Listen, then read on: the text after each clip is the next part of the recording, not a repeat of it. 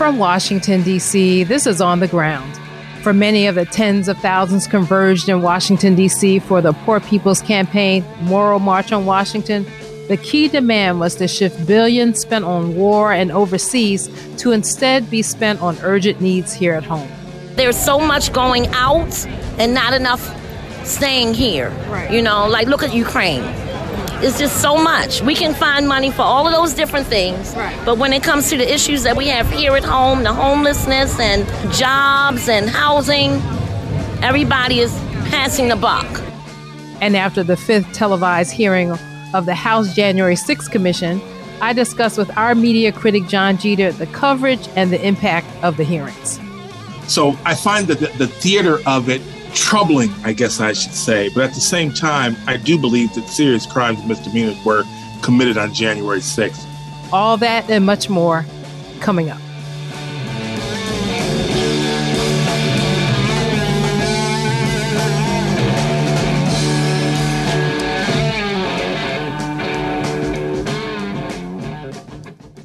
Welcome to On the Ground, onthegroundshow.org, voices of resistance from the nation's capital.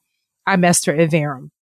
And we are in the swirl of many local, national, and international headlines this week.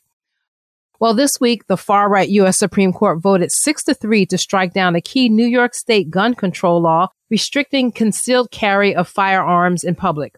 While the NRA applauded the ruling and the stocks of weapons manufacturers jumped on Wall Street, gun safety advocates sounded the alarm that all attempts at common sense gun restrictions are now in jeopardy.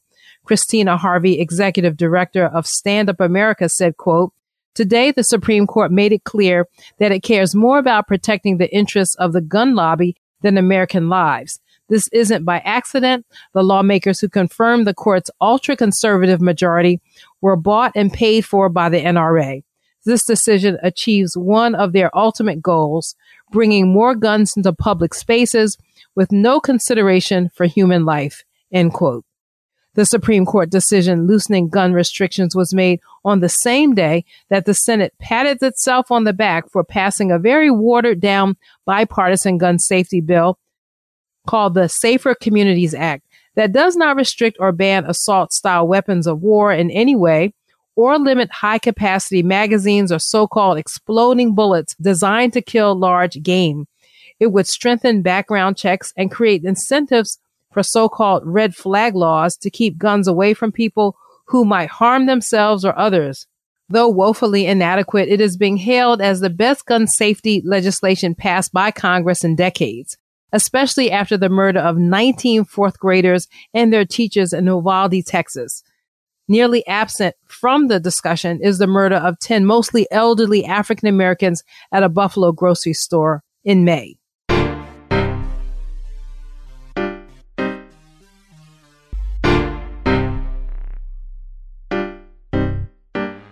This decision on guns was made on the same day that the court decided in another case, Vega versus Teka, that people cannot sue an officer for not informing them of their right to remain silent and other protections under the Miranda statute. The ruling comes 2 weeks after another Supreme Court 6-3 decision against a man who wanted to sue a U.S. border agent for brutality. The decisions in these three human rights cases, combined with a leaked Supreme Court opinion draft indicating that the High Court will vote to overturn Roe v. Wade and federal abortion rights, is strengthening calls to expand the Supreme Court to dampen the power of the current 6-3 extreme right majority. But with Democrats unable to pass much of any of its agenda, maybe only another mass movement in the streets, as in 2020, after the murder of George Floyd, will prove to judges and to lawmakers that our lives matter.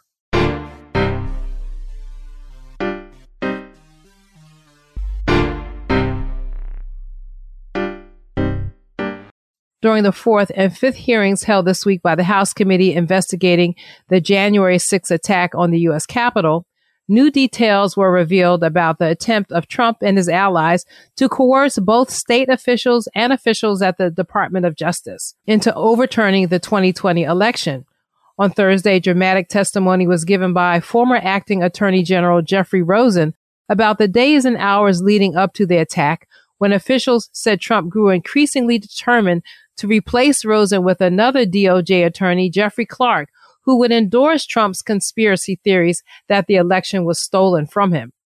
Rosen described a meeting 3 days before January 6th when Trump arrived, already referring to Clark as the acting head of the Department of Justice, replacing Rosen. The president turned to me and he said, well, one thing we know is you, Rosen, you aren't going to do anything. You don't even agree with the claims of election fraud. And this other guy at least might do something. And then I said, well, Mr. President, you're right that I'm not going to allow the Justice Department to do anything to try to overturn the election. That's true. But the reason for that is because that's what's consistent with the facts and the law. And that's what's required under the Constitution. So that's the right answer and a good thing for the country. And therefore, I submit it's the right thing for you, Mr. President.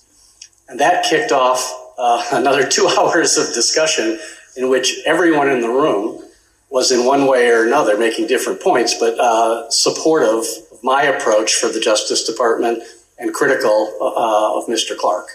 These dramatic developments at the Supreme Court and during the House hearings occurred days after tens of thousands of people converged for the Poor People's Campaign Moral March on Washington. The march, planned for more than a year and delayed because of the pandemic, was held after the campaign has been active in advocating for workers at Amazon, for coal miners, and for teachers, and for human needs such as universal health care and guaranteed and expanded voting rights at the federal level. Though he has seen many of these reforms defeated by the Republican Senate filibuster, the Reverend William Barber, co-chair of the campaign, urged the crowd to keep advocating for change. We must say with our bodies, with our voices, with our organizing, with our preaching, with our standing, even with our suffering and our sacrifices, that we won't be silent or unseen or unheard anymore. As long as there are 140 million poor and low-wealth people in this country, and we know it doesn't have to be this way, we won't be silent anymore.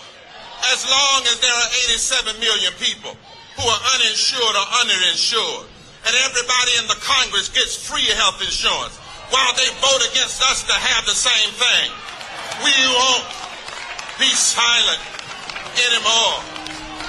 As long as caving to the lobbying of the U.S. Chamber of Commerce, 49 Republicans and 2 Democrats refused to vote fairly and denied 32 million people just last year a $15 an hour minimum living wage, we won't be silent anymore. As long as we know this nation will never really deal with inflation and recession until she does right by the poor and low wealth of this country. As long as we have the hypocrites and the audacity to call people essential workers during the pandemic and then treat them like they're expendable when it comes to health care and wages. We'll discuss more about the Poor People's Campaign later in the show with John Jeter, our media critic, and link to the June 18th speech by Barber and the full day's program on our website, onthegroundshow.org. And finally, in culture and media, DC social justice organizations are rallying in support of Long Live Go-Go and Mochella, a music and social justice movement that is using DC music to raise awareness of issues such as police brutality and gentrification. In the hours after a Juneteenth celebration sponsored by Long Live Go-Go at the 14th and U corridor in Northwest DC, a 15-year-old boy identified as Chase Poole by the Washington Post was shot and killed, and at least 4 others were shot and wounded. Mayor Muriel Bowser, who was just re-elected to her 3rd term, and DC's police chief condemned the event for being unpermitted. But organizations such as DC Jobs of Justice, which supports Long Live Go-Go, said that there is a double standard about permits being required for First Amendment activities. They said in a statement, quote, "It is important for us to name that events that are seen as white-led do not experience the same level of scrutiny and police presence when they engage in First Amendment protests as those organized by leaders who are Black, Indigenous, and people of color. We continue to stand with the organizers of Long Live Go-Go and urge others to read their statement. We urge for a transparent and community-oriented approach to what makes us safe. We reject the politicization of this tragedy and in the call for more policing. And we believe that creating joy, culture, and community in public spaces is part of how we affect the structural change that uplifts all Washingtonians. End quote. And while we were broadcasting, the Supreme Court announced that they have overturned the Roe v. Wade decision as expected, and which has effectively overturned the right of a woman to have an abortion at the federal level, a federal right, national right to an abortion. And they said they were returning this right to the states. And we're definitely going to be out on the ground covering what happens in front of the Supreme Court or here in D.C. in the coming weeks. And those are headlines and happenings. Stay with us. I got to talk. I got to tell what I feel. I got to talk about my life as I see it. Biggie. Biggie.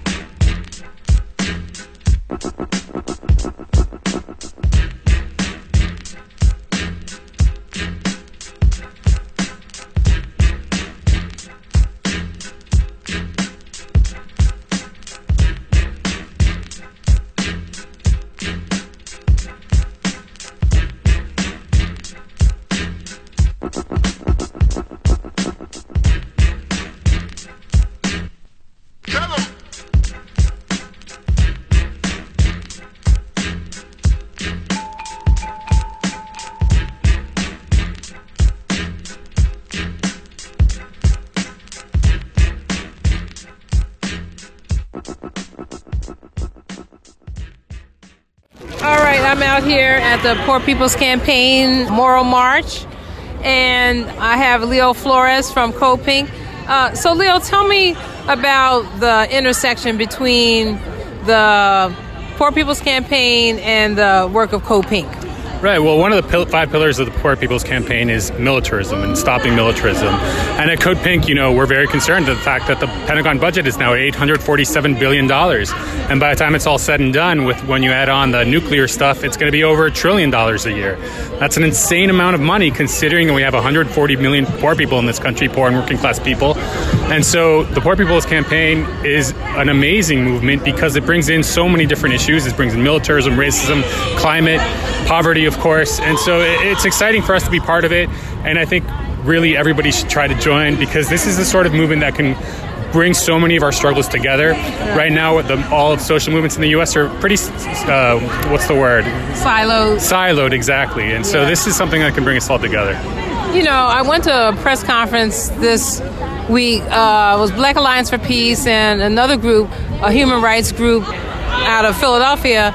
And I kind of brought that up because I was about the idea of a popular front, that maybe you don't agree on all issues within that group.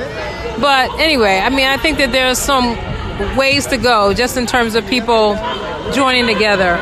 So what are some of the ways that you think Code Pink can, just bring that message to this larger group?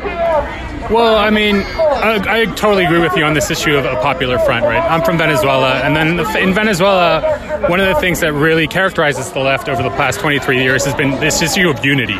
And there is a lot of ideological diversity in Venezuela, but it's been the fact that we're united, that's what has allowed us to survive all these onslaughts from the empire. So this issue of unity is so key. And in terms of what Code Pink can offer to the Poor People's Campaign, drawing those connections directly to how the Pentagon budget affects poor people people affects our lack of water, how the U.S. military in particular pollutes, right? It pollutes our air, it pollutes our water. We saw in Hawaii so many chemicals in our rivers that are directly traced to the military. So drawing those connections to the environment, drawing those connections to poverty, I think that's something we can really help with at Code Pink. Yeah. Thank you, Leo. My name is Adrienne Patterson. I'm from Baltimore, Maryland. I came out because I believe in social justice.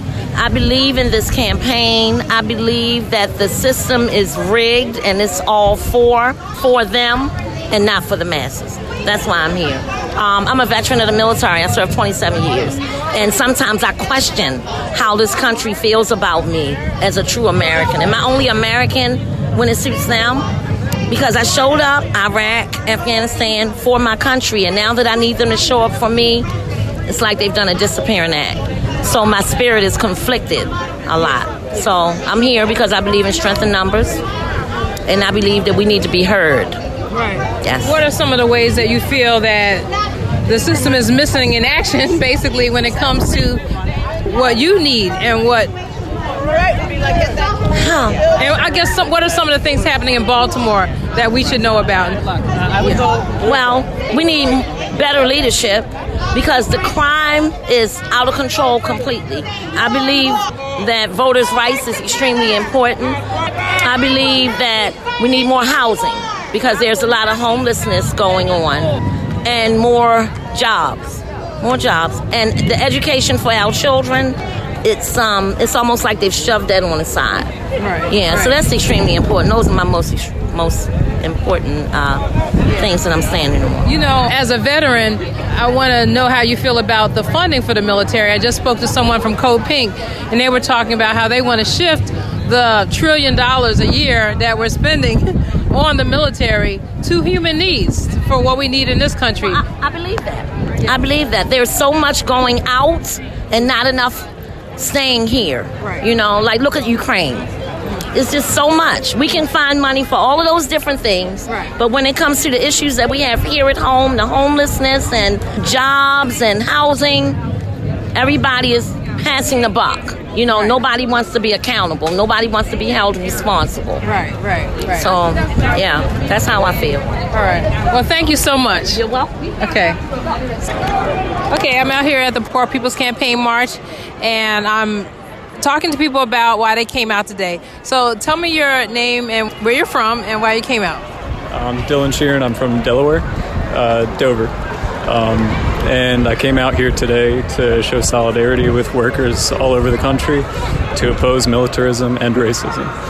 Yeah. And what are some of the issues that are concerning people in Dover? Well, militarism especially. The Air Force Base is where a lot of people get their work. It's where, frankly, the bodies come in from overseas.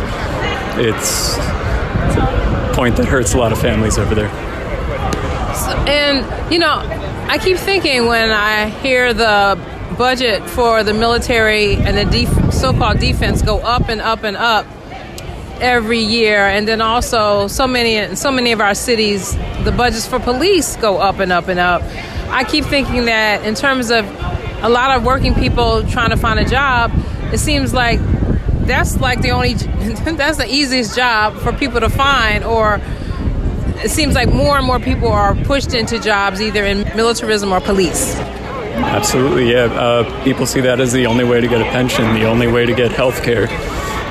To risk your life for some security at the end of it doesn't make sense. Yeah. Okay. Well, thank you. Thank you. It was great to meet you. Yeah. My name is Lovely Sarden. I'm from Iman, Inner City Muslim Action Network. I came out today because my beautiful sister, yes, it's Chicago, Anam invited us so we can try to be a part of the change for the Poor People's Campaign. Oh, okay. So I see a lot of folks with so are you from? We're Muslims. Oh, awesome. Yes. Okay. And so tell me about the things that you're concerned about that the Poor People's Campaign is. Everything. Okay. Yeah. Everything matters. Okay. And you see, half of us are Palestinian, so that's very important. We're just here trying to fight for change and for better equality for everyone. I know the Muslim ban, the immigrants' problems and all of that. Tell me your name. My name is Anam El Jabali. I'm Palestinian by birth, and we live in Illinois.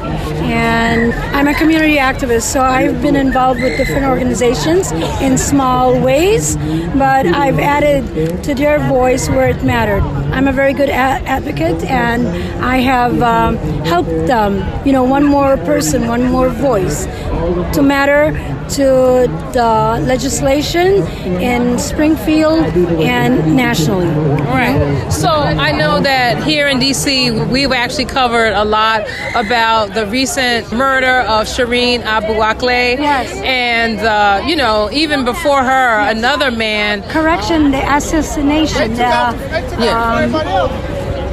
The deliberate assassination of a person that works for the press. Right. And she was clearly wearing a vest with the media and the helmet. And they deliberately killed her. Oh, yes. And she is an American citizen, and yet this government, this administration did nothing to demand some kind of consequences or apologies or statements. They didn't do any statements. Right. We have yet to see a powerful statement from President Biden on this issue. Right. We are mad and angry that a member of our people, and who is also an American citizen, who is a member of the press, one more member of the press being killed by Israel. Okay? Our people do matter. We are ordinary human beings, and we have been living under occupation for 74 years. Where's the justice? When is it coming? We want to undo what Trump did and other presidents and other legislation in Congress and from the United Nations. The United Nations says something, everybody complies except Israel. When it comes to Israel, Israel is controlling every voice. It's it's covering the voices of reason, the voices of activists. They're covering the voices of George Galloway, Medea Benjamin, Cynthia McKinney, everyone that says this is unfair, that stands up for a free Palestine. Right. So what would you like? Are these issues going to be addressed today on the stage, you think? What would you like to be accomplished? Assassination, unfortunately, but yes, I met with the group over there that are standing for want the freedom of the brother from El Salvador, and they know, and they gave me a hug, and they say they feel with us as Palestinians. They say they recognize the injustices, the occupation, the oppression, all of these acts of human rights abuses. See, the people know. But the government is not doing anything. The president is being controlled. Everybody is being controlled by AIPAC. Just as the government and everybody is being controlled overwhelmingly on gun violence by the NRA. Okay? Why are the lobbyists controlling the members of Congress that are supposed to be representing us and serving us? If they're not doing a good job, we will make the changes. And if they are doing a good job now, we want them to do a better job tomorrow. Okay? All right. Thank you. Thank you very much. Thank you. Those were voices of some of the tens of thousands who attended the Poor People's Campaign Moral March on Washington, June 18th, 2022 in Washington, D.C. I'm Esther Iverum for On the Ground. Stay with us.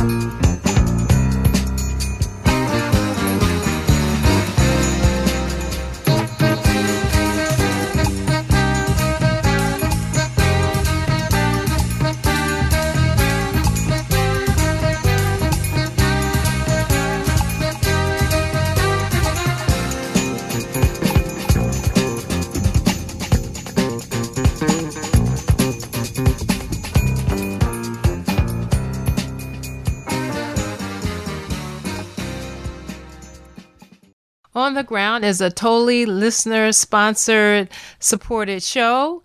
If you have not already subscribed at Patreon, you can do so for as little as $3 a month or all at once at $33 for the whole year.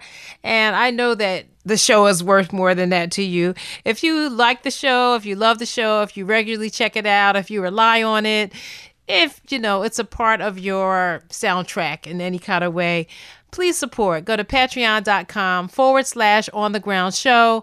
And I would very much appreciate your support. And it would mean so much to us at Patreon, patreon.com/On the Ground Show.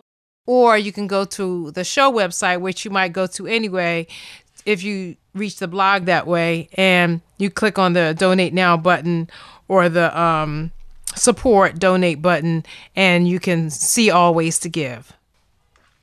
This is On the Ground, onthegroundshow.org, Voices of Resistance from the Nation's Capital. I'm Esther Iverem here with this month's expanded exploration of media and culture. And I'm joined by our media critic, John Jeter, former Foreign Bureau Chief of the Washington Post, two-time Pulitzer finalist, and author of 2 books, including Flat Broke in the Free Market, How Globalization Fleeced Working People. He joins us from Limon, Costa Rica. Welcome back to the show, John. Thrilled to be here, Esther. So, John, on Thursday, I watched the 5th hearing of the January 6th Commission, investigating what the committee has said was an attempted coup by Donald J. Trump. And Thursday's testimony by the Department of Justice officials, including former acting Attorney General Jeffrey Rosen, was the closest to what you would call the deep state, the permanent state, including the FBI, which, by the way, is not being investigated in terms of its poor preparation for what they knew in advance of January 6th. And they knew in advance it could be a violent mob descending on DC. And quite frankly, the failure of this commission to even look at the failures of law enforcement is probably the biggest flaw, and the fact seized on most often by its left critics.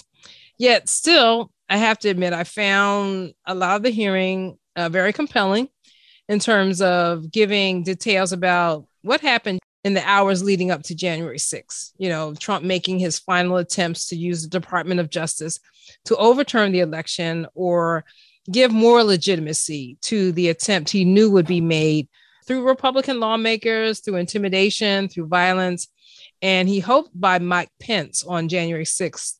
So I wanted to use that intro to talk to you about your impression of the hearing so far, to give me your take on what seems to be a split on the left when it comes to January 6th. And, I know you've had your own experiences, especially online, with people having very different attitudes toward January 6th. Yeah, I don't follow it closely, but I tend to read the reportage, the day after, and I watch a few YouTube clips here and there. And, I'm fairly ambivalent about January 6th and these hearings. I certainly would have no problem with Donald Trump being frog marched out of his luxurious home, wherever he is these days, and into some supermax facility. I do think that what happened on January 6th was an attempt at sedition, which is a felony and a very serious one at that. Having said that, I do find this to be a very cynical act on behalf of the Democrats, trying to basically shore up their chances in the midterm elections, trying to sort of deliver something. And I don't even think they'll be able to do that. I think that this will ultimately backfire because they won't be able to deliver Donald Trump. And that might turn out in a funny way to be a good thing, because it might keep the Republicans from going after Joe Biden, who I think might have just as serious a record in terms of his dealings in Ukraine while he was vice president, and that of his son, Hunter Biden. So, I find the theater of it troubling, I guess I should say. But at the same time, I do believe that serious crimes and misdemeanors were committed on January 6th. So I'm of two minds. When we talk about the coverage of it, I have to mention that I saw Bob Woodward and Carl Bernstein, who broke the story of Watergate for our former employer, talking about the hearings. But during the Watergate scandal in the 1970s, there was more unanimity in the news media and in Congress about the fact that a crime had possibly been committed by the then President Richard Nixon. And today, despite the mountains of evidence about Trump's activity, what he was engaged in the months leading up to January 6th and the attack on the Capitol, there's a sizable block of the population turning their heads away from this Democrat-led committee. And I'm wondering, is this partly because of the months and years that we had to endure the whole Russiagate hoax and so many people just being turned off by what you call theater, by the theater of it, and they can't separate out this theater from the actual facts and the acts committed leading up to January 6th. I have a hard time looking at the TV and seeing Adam Schiff sitting up there because I remember him presiding over Russiagate, and I know how he, for example, held back the testimony of the organization CrowdStrike that testified that they found no evidence that the DNC computers had been hacked or been broken into here in the States, less more by Russia, thousands of miles away. Right. So the fact that he's on the committee, that, you have this kind of memory of those years that we endured Russiagate, I think that it just it brings to mind to people that, okay, this is the same thing all over again. And they can't even remember back the months leading up to the election, how our mailboxes were taken out of our neighborhoods, how they were trying to keep people from voting remotely during a pandemic, how there was this voter suppression, how, all these things that Trump did through DeJoy, the postmaster, through just voter intimidation, for example, right? What's your thought? I just, and this is something I know that we sort of, we beat that dead horse over and over again, I know, but, this is just another reflection of the media not being very close to the people. It's like that famous saying by the photographer, Robert Capa, if your photographs aren't good enough, you're not close enough. Well, if your news stories aren't good enough, it's because you're not close enough. And so the media really has almost no connection to the American people. And so you mentioned Watergate. That's really a very good example. Watergate was really, a third-grade burglary meant to damage the reputation of Richard Nixon's political opponents. But at the same time, COINTELPRO was going full bore. The FBI was basically organizing assassination plots in Los Angeles against Bunchy Carter and other people in the Black Panthers, Fred Hampton, and so on and so on. I think it was 36 over a period of the first 3 years that Richard Nixon was in office. And so people, I think, even those who are not necessarily really up on these things, aren't really, they're just trying to stay afloat. They still have a sense, I think, that they're being propagandized and that the media isn't really scratching where they itch. And so this is just another in a very long line of examples of that. It reminds me, I'll say this and I'll let it drop. It reminds me very much of the revelation I had several years ago about the death of Anwar Sadat, Egypt's former prime minister, I think, when I was a sophomore in high school. And I think we took the day off and everybody was sort of saddened by Anwar Sadat. And I didn't really know who he was. And I found out years later from an Egyptian that Egyptians didn't like him at all, that those who weren't cheering certainly weren't mourning, that he wasn't a popular person in Egypt. And so, again, it's just sort of the media not being very much in touch with. They reflect the values of the elites and the bourgeoisie across the world and not that of everyday people. Wow. And I want to hold that thought about the media not being close to the people, because I want to talk to you about the coverage of the Poor People's Campaign. We definitely want to be close to the people. We, on the show, as you heard earlier in this very show, try to be on the ground, talking to everyday people, voices of people who you don't hear on corporate media. Corporate media very content to talk to talking heads and this politician and that pundit and this lawyer and that figurehead and this celebrity and that celebrity or whatever. And it's important to know how working people from around the country feel about what is happening in our lives, and the explosion of homelessness in our cities, and the explosion of crime, and how proud we are of all the young people standing up and creating their own unions and fighting back for decent wages, all the things that we talk about on this show, and the fact that tens of thousands of people gathered here in Washington, D.C. on June 18th, and it was narrowly covered. I even looked on C-SPAN because they used to cover major events in Washington, but I couldn't even find it. If someone had heard it there or saw it there, let me know. But the fact that there was this erasure, even if you don't agree with everything in the Poor People's Campaign, you know, just the fact that we have this blackout of a poor people's movement is just so, you know, it's noteworthy. And we have to take note of when our voices are erased. Now, John, you know, speaking of, you know, the media not being close to the people, most of the show was dedicated to the Poor People's Campaign and talking to people out at the march on June 18th. And there were tens of thousands of people there. And I guess my question is in like maybe 2 or 3 parts, because I know we don't have a lot of time.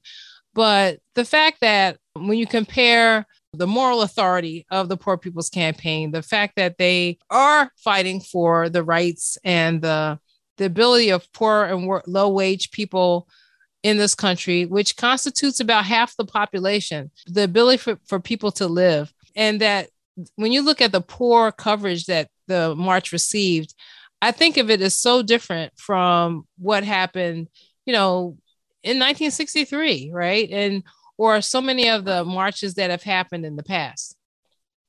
The discourse has changed. It's much worse now. It's never been perfect. It's never been sort of a full sort of discussion, but now it's been reduced to almost a series of sound bites. Ukraine good, Russia bad, just all these sort of reductive kinds of, they're not even talking points really. They're just kind of slogans. And so, you know, the language has been devalued and our thoughts have been devalued, and we don't really come up with the solutions to our problems. And at the same time, we just don't have access to these platforms where we can actually express our discontent. And so it's just kind of a ticking time bomb. And we're just waiting for, if I can mix metaphors, we're waiting for the other shoe to drop, right? Like it's just sort of, nothing good can come from this. And that's what I think the Poor People's March and the lack of coverage, you know, there wasn't much coverage for Martin Luther King's March on Washington in 1963 either, but it was a different discourse. It was a different level of engagement. And now it's just sort of a bunch of people talking to each other and talking to themselves and not to each other. You know, speaking of discourse, so we have to mention, because you're talking about leadership, we have to be sure to mention the fact that just like there's dissension over the meaning of the January 6th hearings, January 6th itself, there's also a split over the Poor People's Campaign. The Reverend William Barber, who we've covered extensively on this show, we have a lot of respect for in terms of his leadership. He made a very controversial, email, I think, at the end of April, where he called for support of Ukraine and saying that the support of Ukraine was a moral imperative. And it certainly created a firestorm within the left and the Black left in particular.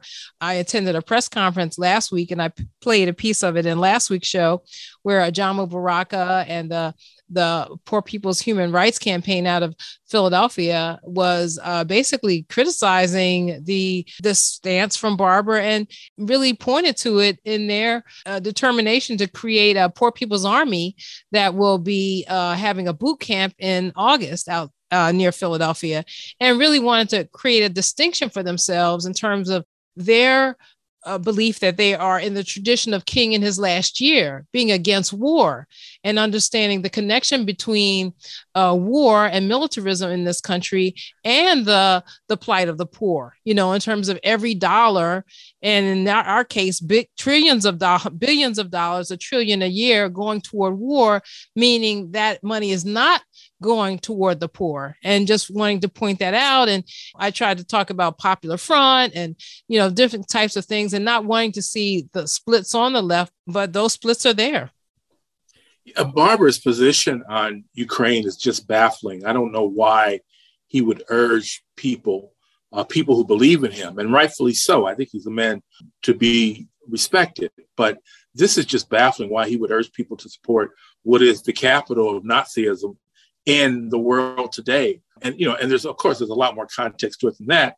But now, it's one thing if you say, well, we should support peace, and that's fine, right? But the idea that somehow we have a horse in this fight and that it's Ukraine is absolutely absurd. And I think it's something that Barber, at some point, if he wants to sort of remain credible, is going to have to address. But even deeper than that, again, I think it just reflects that split between, the talented 10th, as W.E.B. Du Bois once calls them, and the rest of us, right? It's just, I don't think you will find, I haven't seen any polls, but I don't really need any.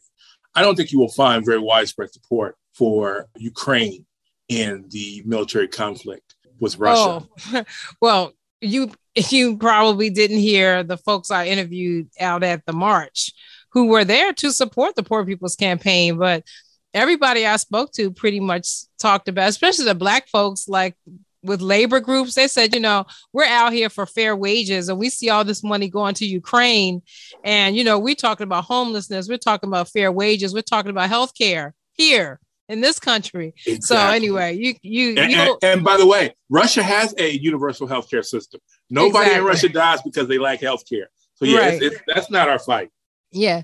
So, well, we have to mention, I think we mentioned before the show, he's not alone in championing Ukraine. We have people on the so-called left, other people on the Black left, making these same types of claims. And here in DC, what a disgrace that we have Representative Gregory Meeks of New York being a sponsor of this legislation that would sanction African countries, target African countries if they weren't going along with the U.S. effort to isolate Russia and cut themselves off from Russia, one of the world's largest grain producers. So I don't even know the word. There's just, there's a lot of people. I know a word, but I can't use it here. There's a lot of people that we need to address about these issues. We mentioned the labor organizer, Bill Fletcher, has also written a letter in support of Ukraine and urging others in the labor movement and the Black community to support Ukraine in this conflict. I just think it's no good is going to come from this. And I think in some ways it's good, though, because I think what we have really is a political and economic catastrophe bearing down on the United States and the world, right? This is the culmination of, really a 50-year plan by the elites to reorganize the economy and political power, and specifically the last 15 years where the United States has basically just been printing money as opposed to trying to bolster a functional economy. And so we're coming to that denouement, as they would say, I guess, in France. And maybe it's good to see who's on our side and who's not, because anyone who's talking about, supporting Ukraine instead of Medicare for all, student debt relief, the things that would actually revive our own consumer economy here and hopefully re-energize our politics. Or support Ethiopia and Yemen. Right. Yes, exactly. Yes. Instead, Palestinians, right? Ain't nothing changed with the Palestinians. Yeah. Why we got to support Ukraine? We got plenty of people who cut them and who beat them to the line, to the right. And in the meantime, there's, speaking of legislation, I believe there was a court decision just this week to uphold the outlawing boycotts. So, this in Arkansas, I believe. Yeah, this is going to go to the Supreme Court. I mean, you think back on something like the Poor People's Campaign, which was like, say the end point of what King's career that started with a bus boycott. Right. So exactly. When you really think about that trajectory, we wanted to bend toward justice. But anyway, we're going to take a brief break and we'll be right back.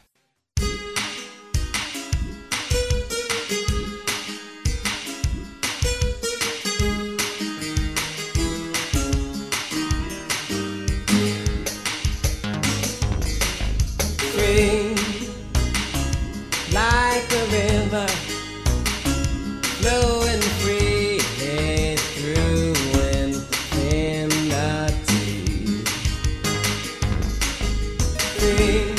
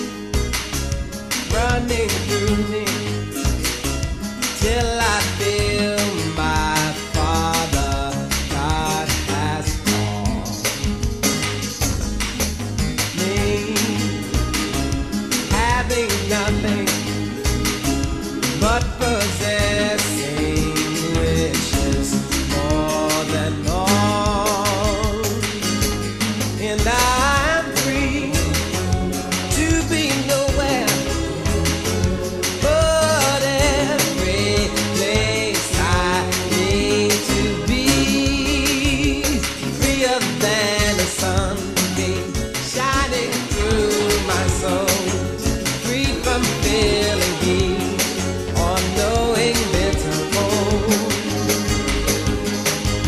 free from conceiving the beginning, for that's the infinite star. This is On the groundshow.org, Voices of Resistance from the Nation's Capital. I'm Esther Iverem in conversation with John Jeter, our media critic for this month's extended culture and media segment. And John, I know we're rapidly running out of time, and I want us to get to some of our press issues. When we last spoke, I don't know if we mentioned that 3 of the journalists that we've featured on our show had been targeted by big tech or the government in so many different ways. So, we spoke to Ben Norton. Both you and I spoke to him. He was denounced in the New York Times because he dared to give interviews with China and media and, just talk about the impacts of U.S. empire. He's not afraid to use that language to really describe what the U.S. does around the world. There was Joe Laurier from Consortium News. They've been targeted by this group called NewsGuard. So we've gotten rid of this so-called disinformation board that that Biden tried to start, but there's still something called NewsGuard, which is some type of software on a lot of Microsoft computers, and it comes up in some library searches.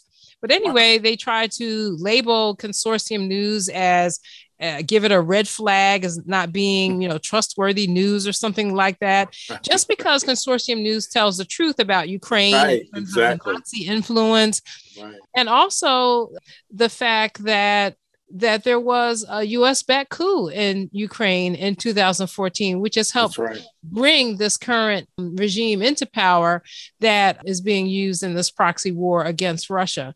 So our friends at The Gray Zone, Aaron Mate has been targeted by The Guardian in the UK because of his truthful reporting about Syria and the fact that, the U.S. is still there, occupying 1/3 of the country, by some reports stealing grain and oil from the country. Yes. Our support for what was actually Al-Qaeda in Syria. Right. So, here, right at Pacifica, I've been embroiled in a kind of an email debate with people who did not want to basically acknowledge the fact that another reporter who actually did very good work in Syria, Eva Bartlett, and she's a Canadian independent journalist. I know Eva. I think she's based in Moscow now, and where she says she feels safe because she's been targeted by this Ukrainian-backed website, ironically called Peacemaker. Wow. And she's calling it basically being put on a death list or a hit list. And this, I did not know that. This website lists people as enemy of Ukraine. And given the fact that, you've had so many journalists targeted and detained, imprisoned, and even killed in Ukraine, this is very serious business. But you had a number of people on this email exchange basically saying, oh, this is just Russia propaganda. And so, we're just living in very dangerous times for journalists, independent journalists. And of course, we can't get off the call without mentioning the UK okaying the extradition of Julian Assange to the United States. The founder and editor of WikiLeaks, former founding editor of WikiLeaks, who broke so many stories used by corporate media here. They were fine to use his stories about Iraq, and the New York Times, even The Guardian, who's thrown him under the bus now, right? So his stories were used all over the world. But when he leaked stories about the CIA, about the Clinton campaign, and then became fair game to go after him for the war crimes of the U.S. that he revealed in Iraq and Afghanistan. And this is the first time a publisher has been targeted by the so-called U.S. Espionage Act. But also, it's the first time a journalist has been targeted in this way, and a publisher has been targeted in this way. And he's not even a citizen of the United States. That's right. Yeah. So I'll give you the last word. We're way over time. We're running out of time, but I want to give you the last word before we ask people to support us one more time in our effort to raise money for Pacifica. Well, I can't add much to what you said, but I'll just say very quickly, that people should think very seriously. I consider Julian Assange and Mumia Abu-Jamal to be the best living journalists in the English language. Why are they both locked up? Right? I just think that's the one thing that, you should really cut to the chase. Why are the two best journalists in the English language both locked up, both facing basically the threat of death? All right. Well, I've been speaking to our media critic, John Jeter, former Foreign Bureau Chief of the Washington Post, and great friend of the show. Thank you, John. Thank you, Esther. And John Jeter will have the last word on today's episode of On the Ground, onthegroundshow.org, Voices of Resistance from the Nation's Capital. Of course, you can also let us know you like On the Ground on Facebook, Twitter, or on patreon.com at On the Ground Show. Or I post links to the show on my Instagram page, which is ESTHER_Iverum, IVEREM. Our podcast On the Ground with Esther Iverum is on all your podcast platforms. The new podcast, our social media pages, and website all have a protest sign with green lettering that says On the Ground. The music we played this hour included Kick in the Door, instrumental, The Notorious B.I.G. by DJ Premier, Another Star by Cedar Walton, Free by Stevie Wonder, and our theme music is Voodoo Child by Jimi Hendrix. I'm Esther Iverum. Until next time, keep raising your voice. Peace.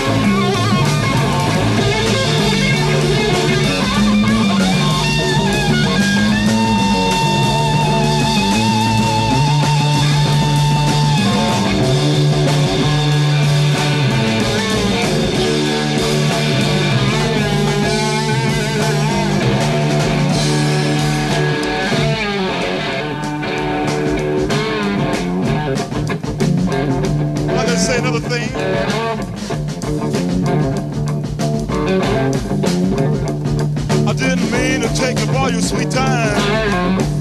I'll give it right back to you one of these days.